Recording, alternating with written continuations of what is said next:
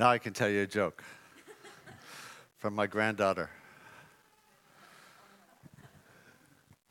Holmes and Watson were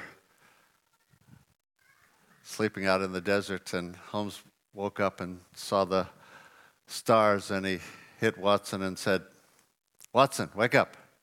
He said, "Look up, what do you see?" He says, "I see the stars." He says, "What does that tell you?" He says, "Well, it tells me kind of, what time it is, and it tells me if I look at it from a theological perspective, how awesome God is and how small we are, and it tells me that, what season it is and all kinds of stuff." And Watson turns to Holmes and says, "What does it tell you?" He says, "It tells me somebody stole our tent." Sorry. Don't ever ask me to tell jokes. Hey, let me just tell you something real quick before I get into what I had prepared. And that is that in the context of what's happening in the world, Hebrews 12 says that God says, "Yet once more I'll shake not only the earth but the heavens." Yet once more indicates the removal of the things that are being shaken, that the things which cannot be shaken may remain. Therefore, since we're receiving a kingdom that cannot be shaken, why do we worship the way we do? Because our focus needs to be on the King of the kingdom and not on the world around us. If you focus on the world around you, you're just going to be shaking. The Bible tells us it's going to be shaking. And I hear all kinds of people focusing on that and trying to determine the signs of the times and everything else. The reality is we keep our focus on the King and his kingdom. Why is his kingdom not shaken? Because it's built on the rock, who is Jesus. Amen? Just threw that in for free. Let me ask you a question this morning. Did you come expecting God to speak to you? Did you come expecting to grow and be changed and transformed? It's easy for us to just come expecting to hear what we've heard and to be encouraged, which is a good thing. But I want to talk to you this morning about Jesus' concept of discipleship. Jesus' concept of discipleship. Turn with me to Matthew chapter 4, verse 19. And then he said to them, "Follow me, and I will make you fishers of men." And immediately they left their nets and followed him.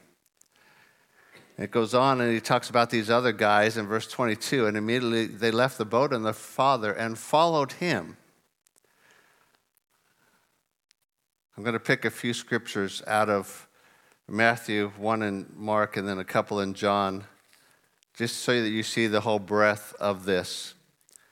Matthew 28, verse 19. "Go therefore and make disciples of all the nations, baptizing them in the name of the Father, the Son, and the Holy Spirit, teaching them to observe or to do all the things that I've commanded you. And lo, I'm with you always, even to the end of the age." Teaching them to do what I've commanded you. Mark 8:34. He called the people to himself with his disciples also, and he said to them, "Whoever desires to come after me," which is interesting because he just called them to follow him, "let him deny himself, take up his cross, and follow me. If you desire to come after him, you deny yourself, take up your cross, and follow him." Now over to John, book of John, chapter 7. Verse 17, "If anyone wills to do his will," talk about the Father, "he will know concerning the doctrine whether it is from God or whether I speak on my own authority."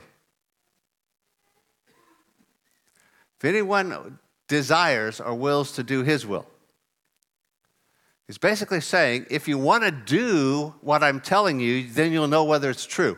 We tend to approach it the other way around. Once I'm convinced it's true, then I'll do it. Right? He's actually saying, if you desire to do it, then you'll know it's true.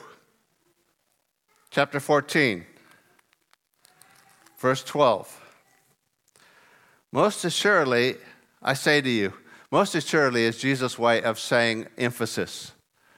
He's saying, pay attention to this. Most assuredly, truly, truly, one translation says. Truly, truly. He's saying, hey, listen up. This is important. Most assuredly, I say to you, he who believes in me, the works that I do, he will do also. And greater works than these will he do because I go to my Father.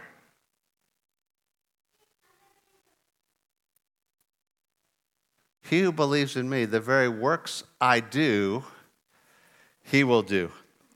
And one more, over in that same chapter in verse 23.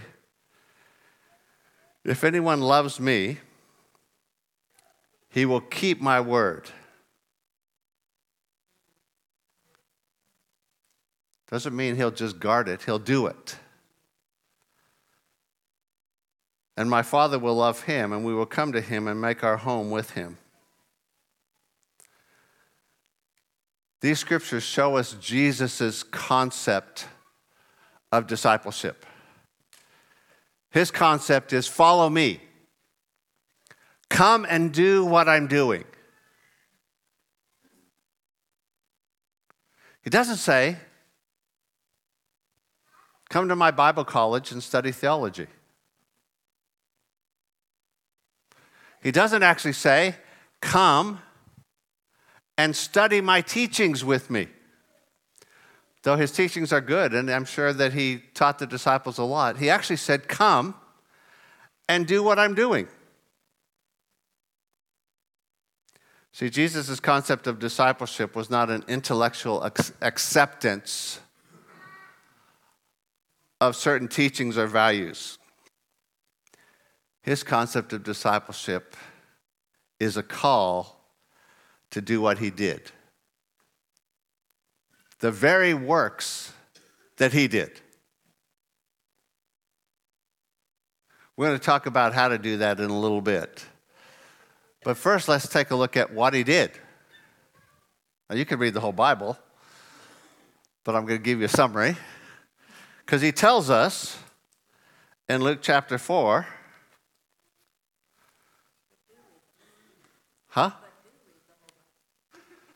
But do read the whole Bible.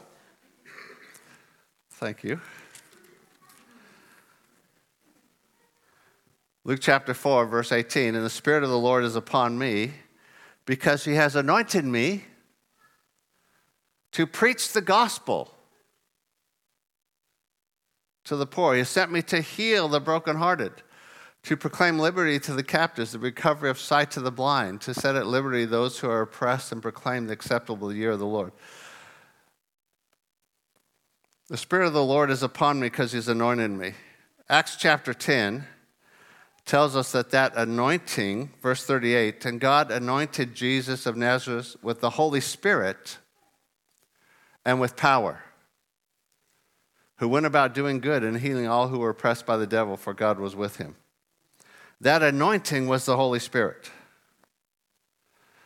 So basically, Jesus said, I came to preach the gospel. The good news that we can be restored to relationship with God, that our sins can not only be forgiven, but removed from us so that we can be righteous and we can come back into relationship with God. That's why he came. But it doesn't stop there. He came to heal the hurting. He came to set free those who are bound. Let me ask you a question. Actually, 3 of them. I can't count. Are you a follower of Jesus? Are you a disciple of Jesus? Are you doing what Jesus did? Because that's how he defines a disciple. Take a moment and think about that. This is Jesus' concept of discipleship. Doing what he did. Do you have an expectation that you're actually doing what Jesus did? Preaching the gospel, healing the hurting, setting free the captives.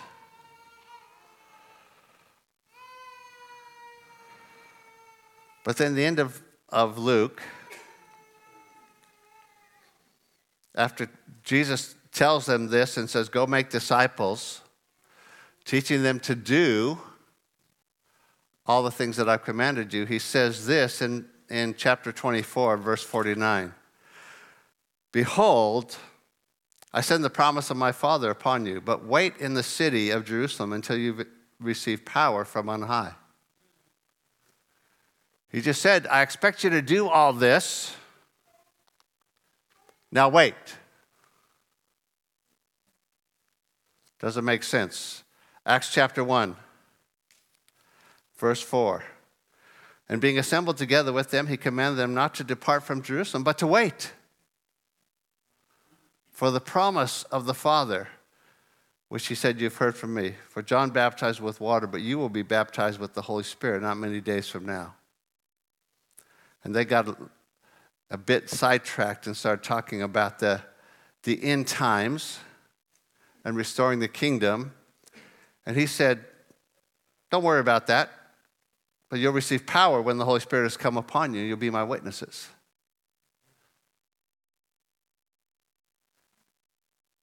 So I want to say this to you this morning.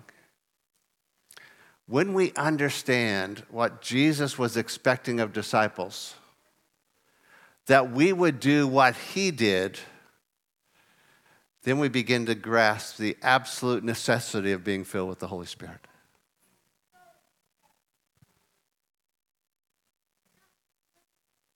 We realize that we can't do it on our own. But if we're just talking doctrine, if we're just talking intellectual curiosities,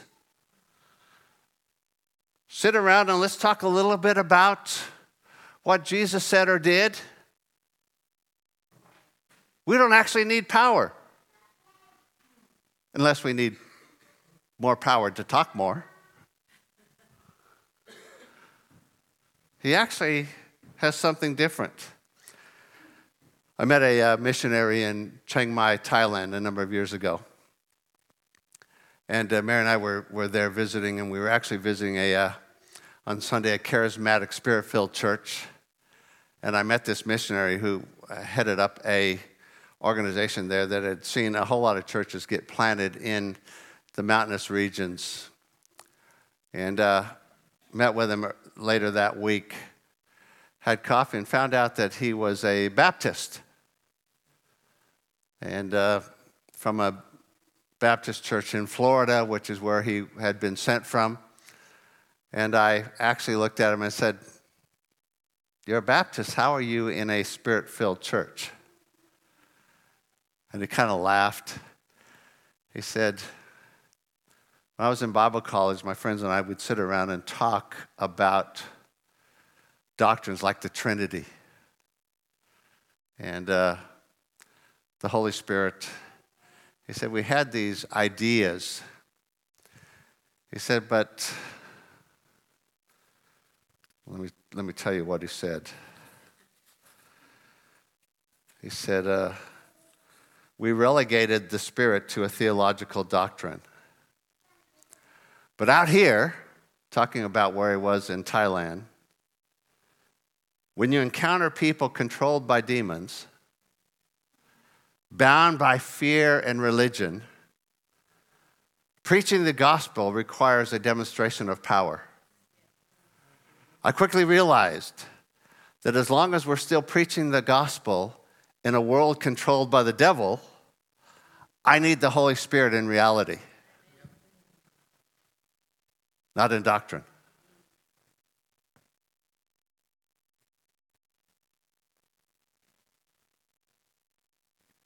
How do we get to a place where we think we don't really need the Holy Spirit.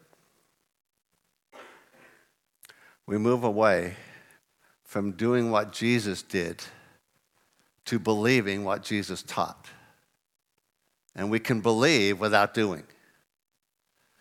Our whole shift in the last 300 or 400 years in Western culture has become one of an academic pursuit. We want to understand things, but you can understand things that they don't affect how you live. In fact, a survey said of Christians in the U.S. that there was absolutely no distinction between Christians in the church and the world in which they lived. How can that happen? We make it an intellectual pursuit rather than a doing, a following. So let me encourage you. Stir up again the gift of the Holy Spirit within you. I said that a few weeks ago. I had something else to preach today, and the Holy Spirit said, nah, I don't think they quite got it yet. Uh-oh. I didn't quite get it. Stir up the gift of the Holy Spirit. How do we do that? How do we do what Jesus did? I want to tell you a couple of simple things. How do we do what Jesus did? How do we stir up the Spirit? Do what Jesus did.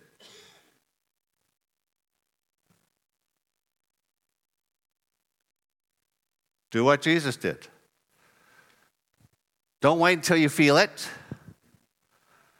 Don't wait until you're qualified. To quote an old Nike ad, just do it. Pray for people who are sick. Share the gospel with people. Don't say, well, I don't feel qualified. Who cares? Just do it.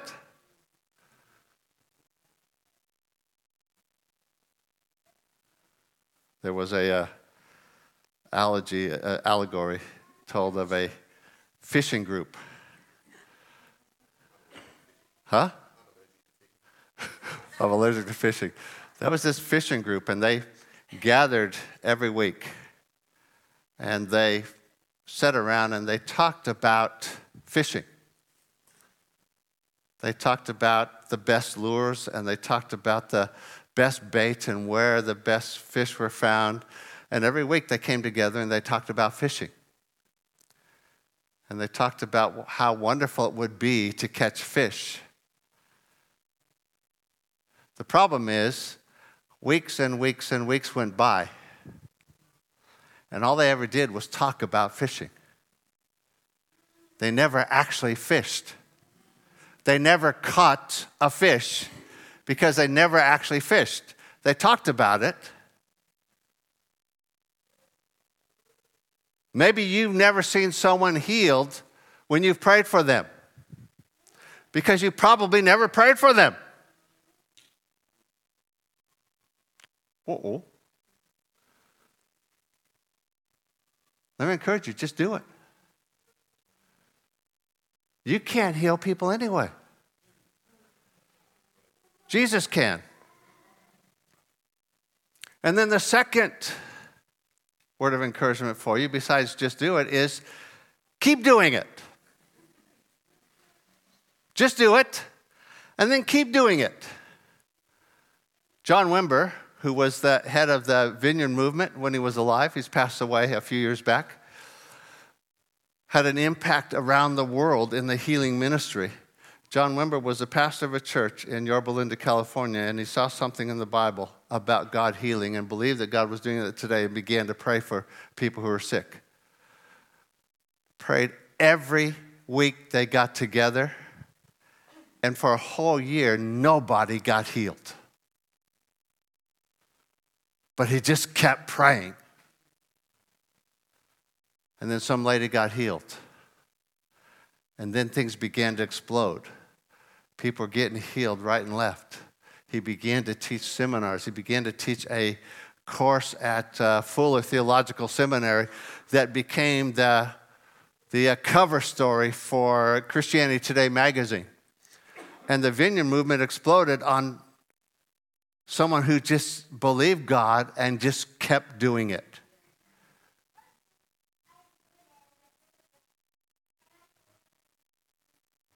Just do it. And keep doing it.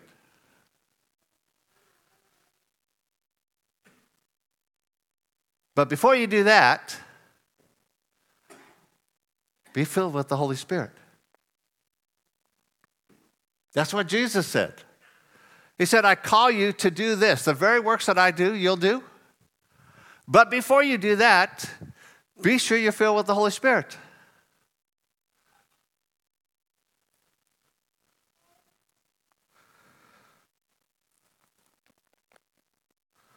Luke 11:13.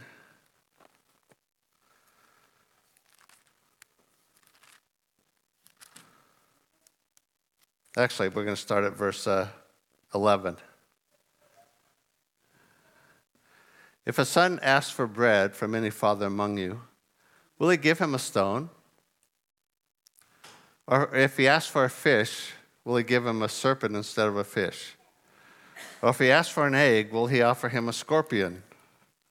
That doesn't sound very good, does it? If you then, being evil, know how to give good gifts to your children, how much more will your Heavenly Father give the Holy Spirit to those who ask? We often use that in the context of the baptism of the Holy Spirit, and it begins with us asking. But as we saw a couple weeks ago, there's an important part of us continually being filled. And this, I believe, doesn't apply to a one-off. It applies to an ongoing attitude of God willing to give us the Holy Spirit when we ask. Lord, would you fill me again? Will you fill me again with your Spirit? When I come to your presence, I need you because I can't do this on my own. You've called me to preach the gospel, to heal the sick, to set free the captives, bring deliverance to those who are bound, but I need your Spirit to do that. It's not because I think I need the Spirit. Jesus said I need the Spirit. He said, don't try this on your own. I believe there's some of you here today. You've gotten tired of doing it on your own. You've gotten tired of doing it without the Holy Spirit. And God's saying that was never his intent. I believe there's some here today. You've reduced discipleship to some intellectual thoughts because you realized you couldn't actually do what Jesus did without the Holy Spirit. You didn't realize that was without the Holy Spirit. You just realized you couldn't do it. So your concept of discipleship was sitting around, reading some passages of Scripture and talking about a fine line of what they mean. Let's focus on the end times. Let me tell you, the end times don't affect how you live today. Jesus affects how you live today. Whether there's a pre-trib rapture or a post-trib rapture, doesn't matter. Irregardless of what I believe about the rapture, if there is one, I'm going because I'm walking with Jesus. I'm a follower of Jesus. Being a part of the rapture isn't because you believe in the rapture, it's because you believe in Jesus.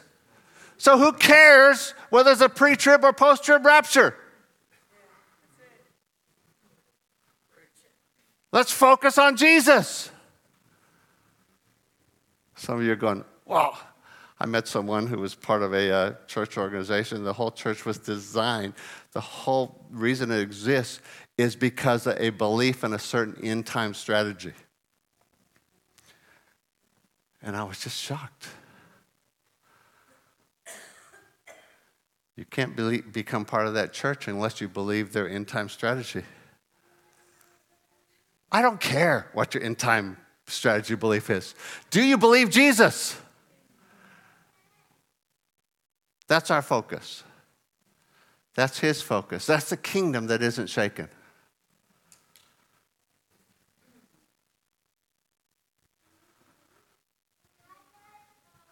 Some of us, as I said a couple weeks ago, have been filled with the Spirit in the past.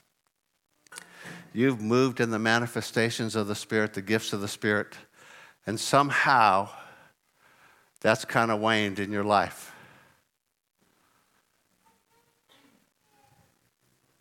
Either you've gotten distracted and focused on something else, or you've gotten somehow into an intellectual belief that it's what you know rather than what you do that counts. And God's saying to his church today, stir up the gifts of the Spirit. Stir up that which was given to you, which is the Holy Spirit. Would you stand with me?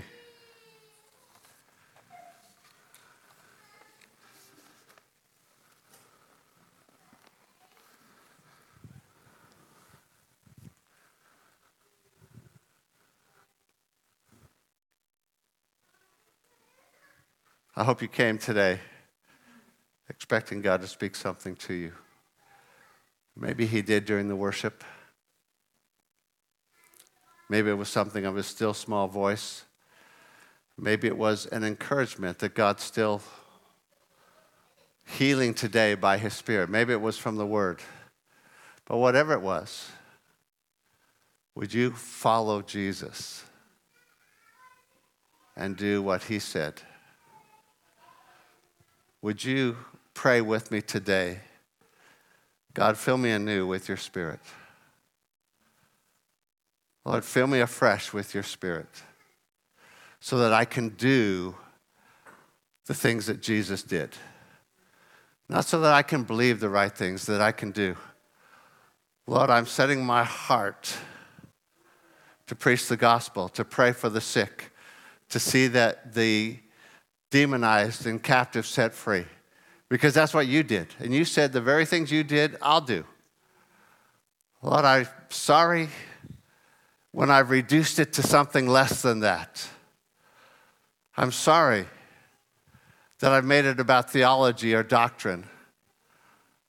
I'm sorry that I've settled down and said it's more important what I believe about the end times than I'm being filled with the Spirit today. Lord, would you fill me anew and afresh with your Spirit? Lord, that's our prayer. That's our desire. Jesus, your concept of discipleship was that we follow you and we do the very things that you did. What a privilege. What an honor. What an impact we have to see people's eternity changed, to see people healed, to see people transformed, to see people set free. What a purpose for living. And in that, what an impact we have on the world. But Lord, we recognize that we can't do that without your Spirit. And so we say, Holy Spirit, would you fill us again? Father, you said, how much more will you give the Holy Spirit to them that ask? Lord, I ask you today, would you fill me again with your Spirit? Would you empower me with boldness to preach the gospel? Will you break off the inhibitions that stop me from praying for the sick?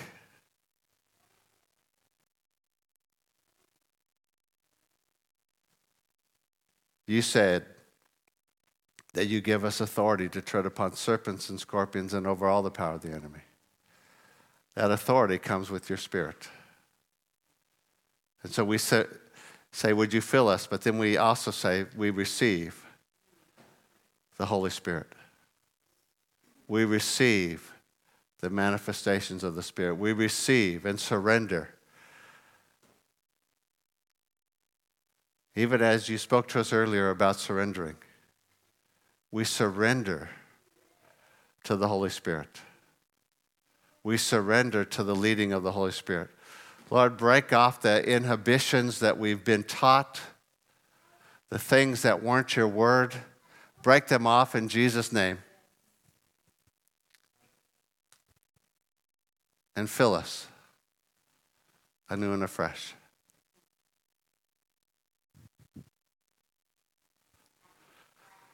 Amen. Amen. So the Bible has this very interesting expression. It says, be doers of the word and not hearers only, deceiving yourself. If you hear it and don't do it, you become a deceived person. So what's your challenge this week? Just do it. Expect you're going to have an opportunity to share Jesus with someone, to pray for someone who's sick, to see someone set free. Just do it. Don't talk yourself out of it. Don't say I'm not qualified. Don't say I'm not prepared. I don't know enough. I don't have enough power. You don't. But you've got the Holy Spirit. So just do it. And let's see what God does. And then we'll see some testimonies next week of what happens when we just do it. If you haven't met Jesus, it all starts there. If you're here this morning and you haven't surrendered yourself to Jesus, you haven't become a follower of Jesus. Maybe you haven't been a follower. Maybe you know you've been rebellious. Maybe you kind of thought going to church made you a Christian and you weren't actually a follower of Jesus. Don't leave until you meet Jesus. We would love to introduce you to him. I'm going to ask Dylan and Chloe to just step up here. Help me out. They would love to pray with you if you've not met Jesus. As everyone else is dismissed to go have coffee, come, talk to them. And they would love to pray with you. Surrender your heart to Jesus. Become a follower. Not just a believer, not just a fan, not just someone who looks from a distance, but someone who follows closely. If you haven't done that, today's your day. If you've done that at some point in the past, and you know you haven't been walking with Jesus, you can say, well, I prayed a prayer once. Make it real again.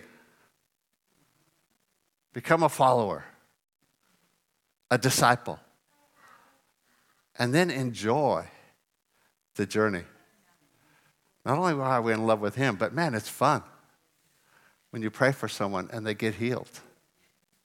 It's exciting when people are set free and people are saved. Lord, thank you for your grace poured out upon us for this week. We're going to do what you did in Jesus' name. Amen. There's some coffee and tea on the other side. Don't be in a hurry to run off.